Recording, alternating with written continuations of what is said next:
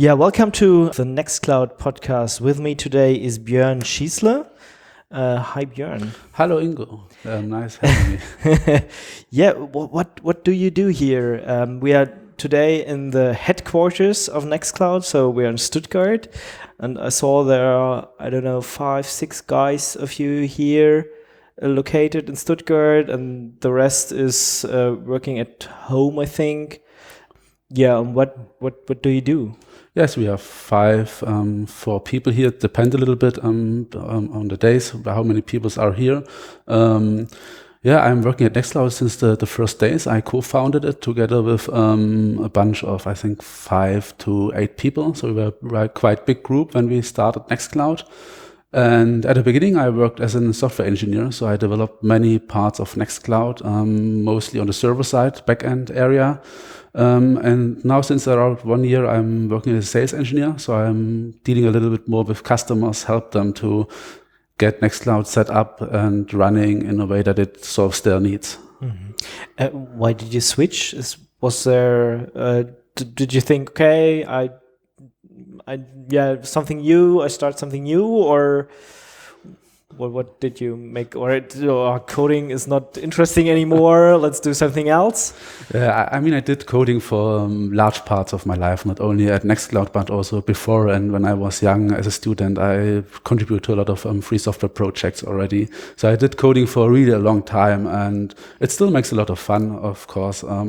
But during the years, I get more and more involved also with customer projects, doing workshops and stuff like this. And I felt that this is an area which also makes a lot of fun to me and which I like to do more. And so I decided that after many years of coding, it's time to do a switch and do something a bit different. Okay, so what does a sales engineer do day to day?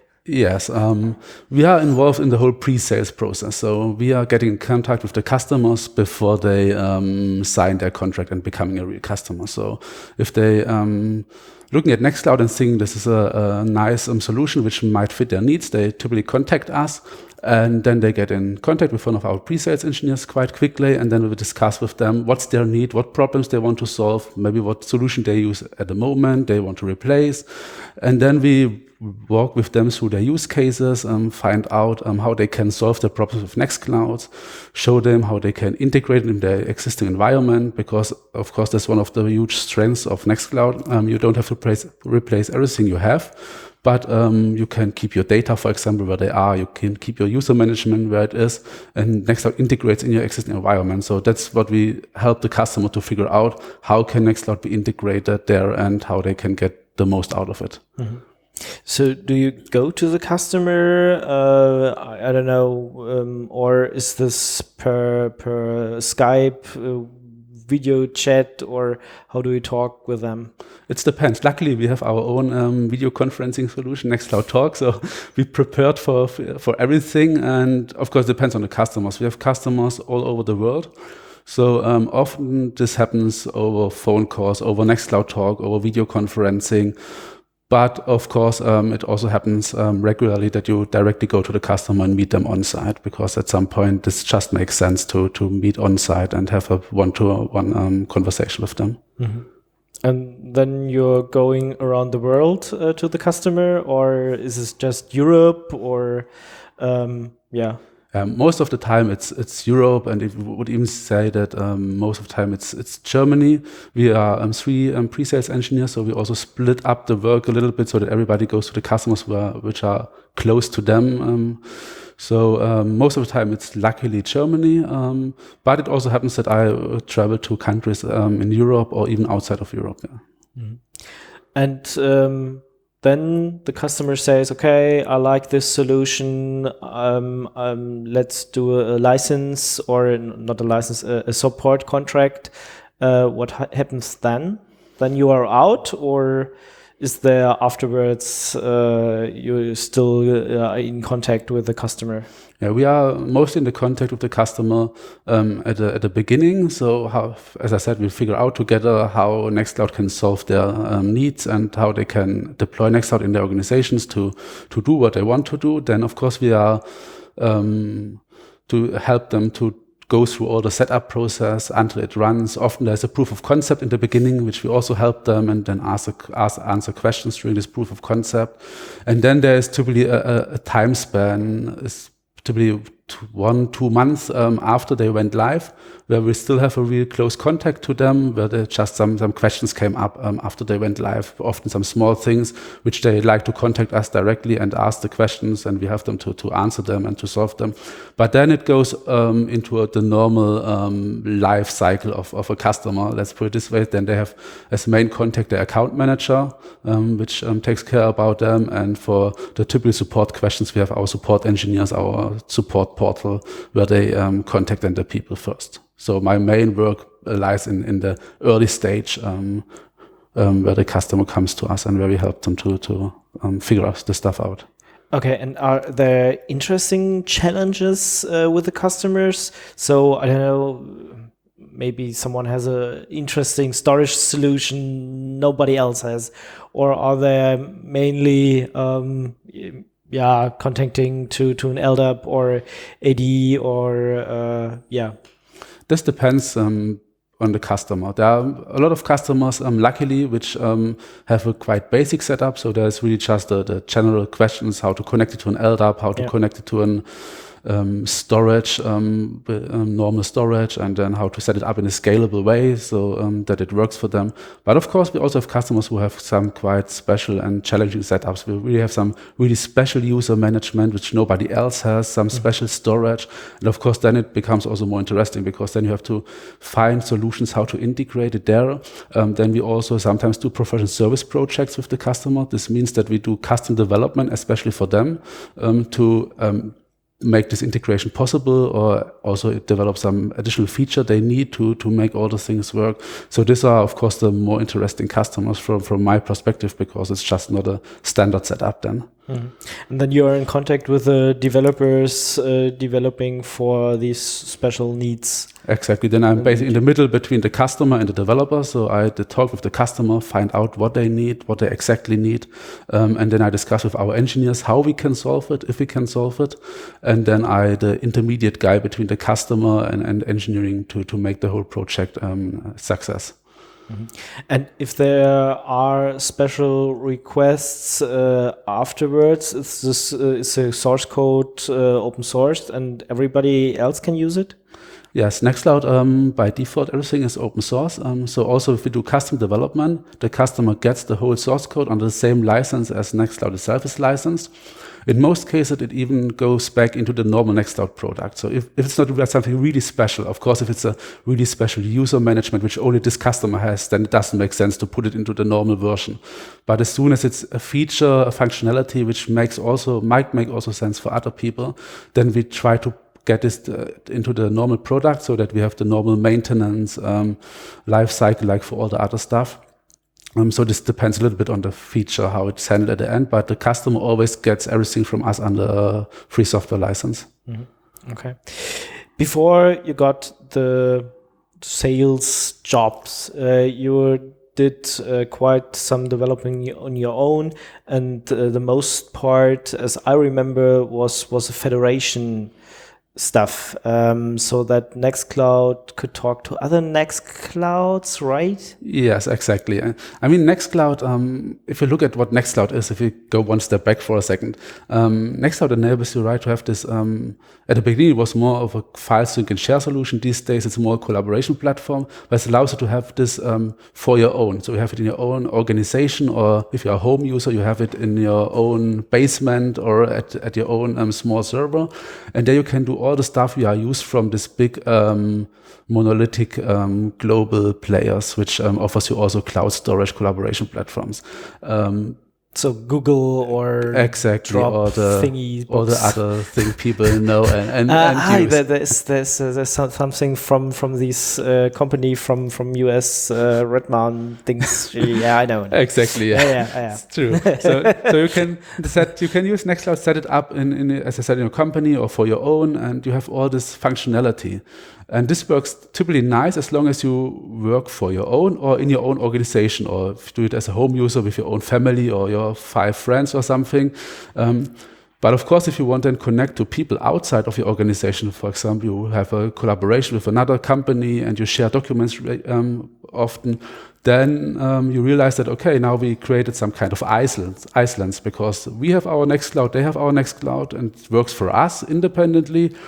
But how do we collaborate in these huge monolithic systems from Google, Microsoft, and so on? There, everybody is always connected to everybody, so you can easily share over their documents. But by default, this doesn't work with Nextcloud, right? Because everybody has his own Island, Nextcloud. Yeah. Mm-hmm.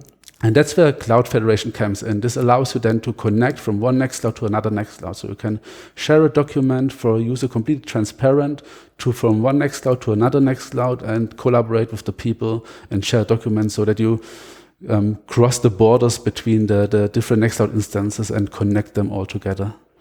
Okay, so it's not just a public link. I mean, that's also possible, right? I can put a file or a document in my cloud and then share it with others by a public link. But what you're talking about is much more.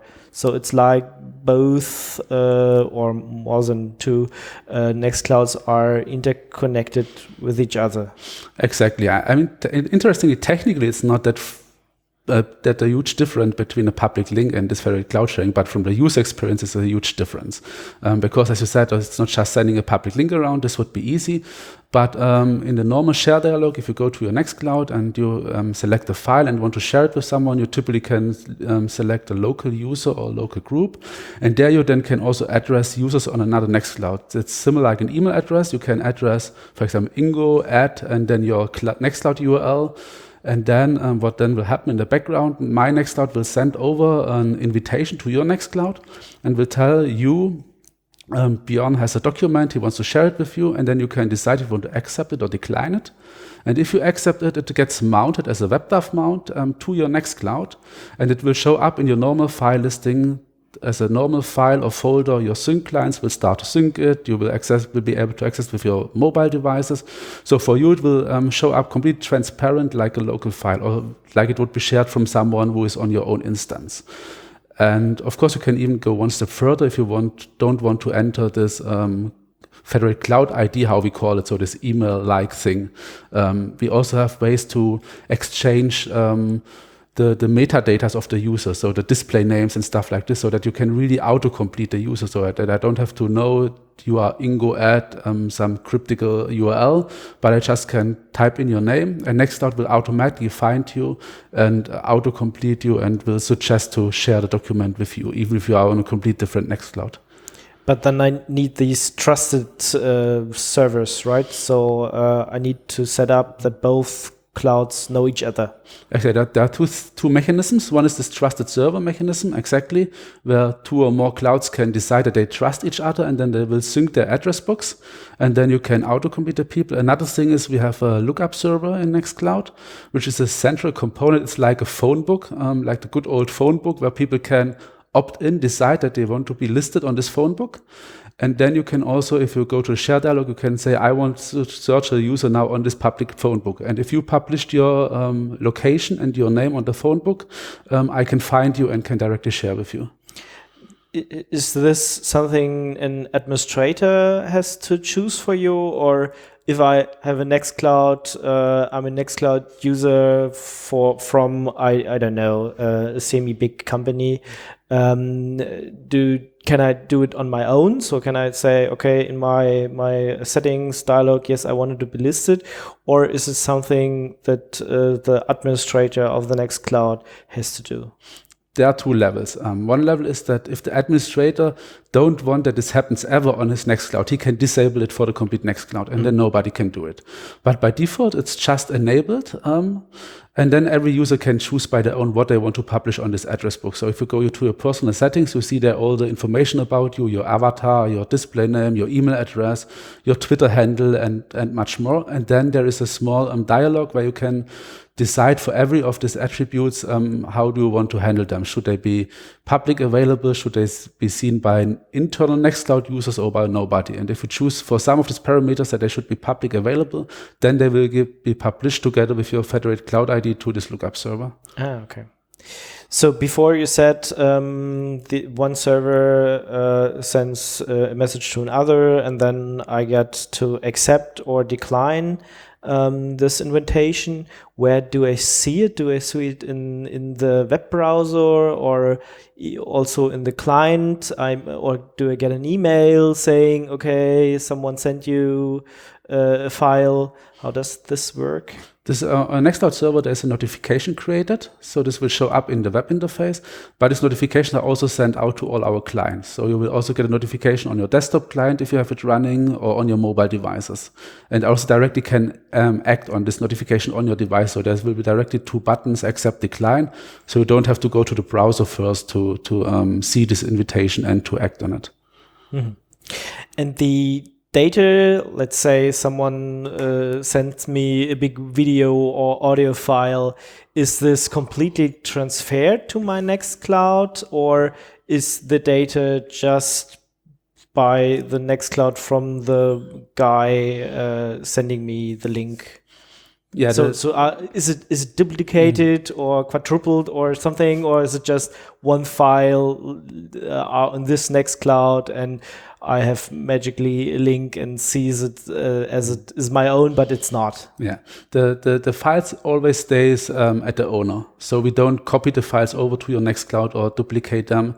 So we just create a link to it. It's what I said before with this WebDAV mount. So we mount another storage which is somewhere else to your Nextcloud.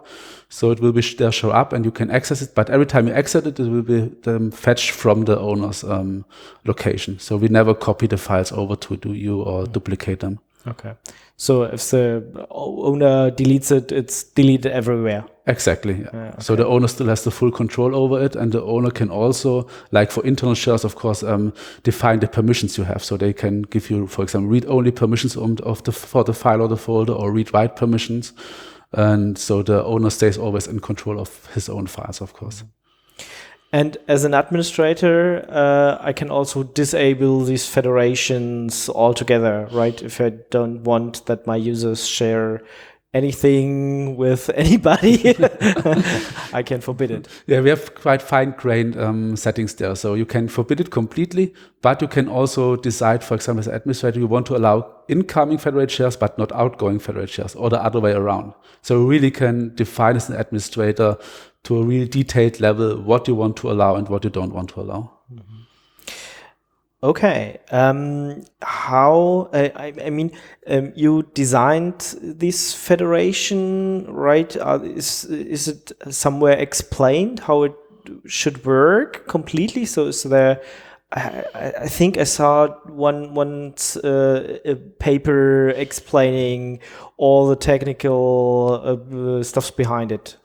Yeah, how this cloud federation started out as really something which we did by our own. So as I described before, the problem we saw with these different islands which are no longer connected to each other, and then we thought about how to solve it, and then we came up with this idea and developed this from scratch basically. So at the beginning it was really just our code where it was implemented, but as you can imagine, quickly a lot of other organizations and also other products become interested in this technology.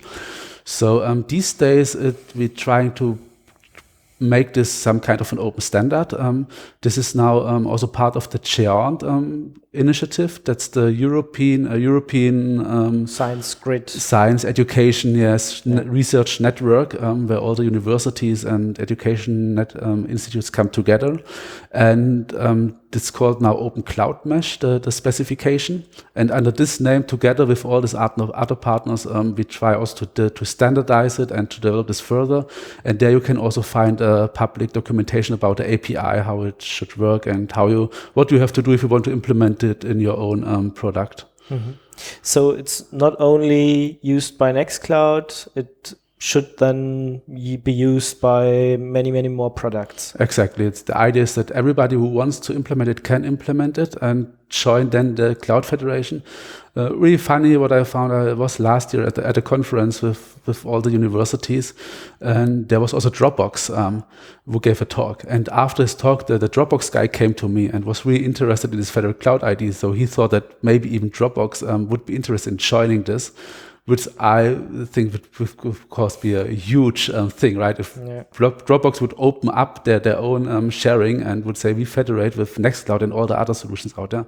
I mean, it's still a long way, but I find it interesting that they came to us and asked us, hey, if it's possible that we can join this initiative. Okay, yeah, that's really interesting. And is there at the moment another project or open source project interesting in this? How was it called? Open Cloud Mesh. Open Cloud Mesh. Yeah. Okay. Yeah. I mean, at the moment, the main implementation is in Nextcloud. I think we are also still the only one who have implemented the latest version of this API. But of course, there are other solutions who have already also implemented this, at least in the older version of the current API.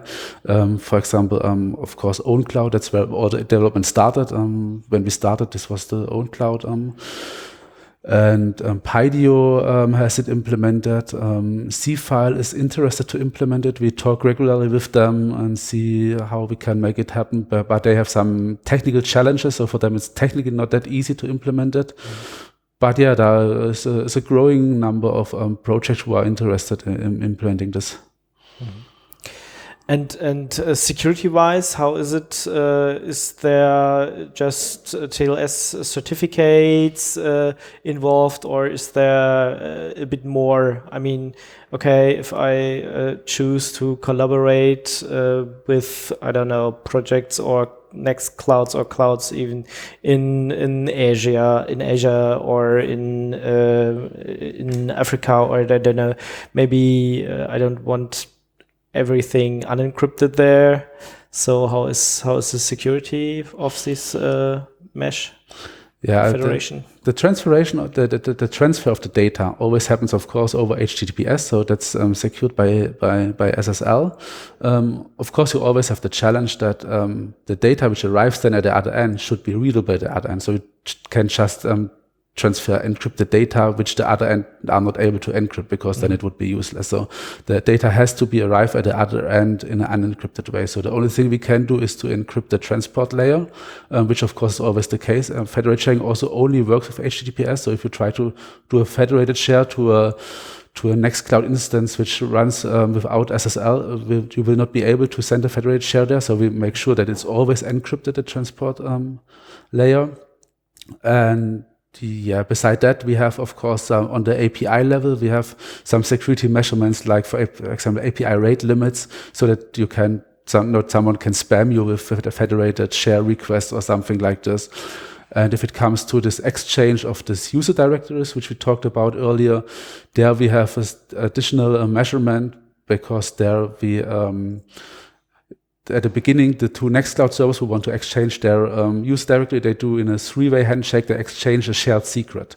And then the shared secret is always used to authenticate against each other, to make sure that you only get the user data from this other Nextcloud if you are really authenticated against them, and you are really exchanged together this shared secret. So that not the random people can go to a Nextcloud server and in some way ask for the user directory and get it. Okay, so that there isn't not I can't go to just the Nextcloud and say user listing, please. Exactly. Let's see all the people using this Nextcloud.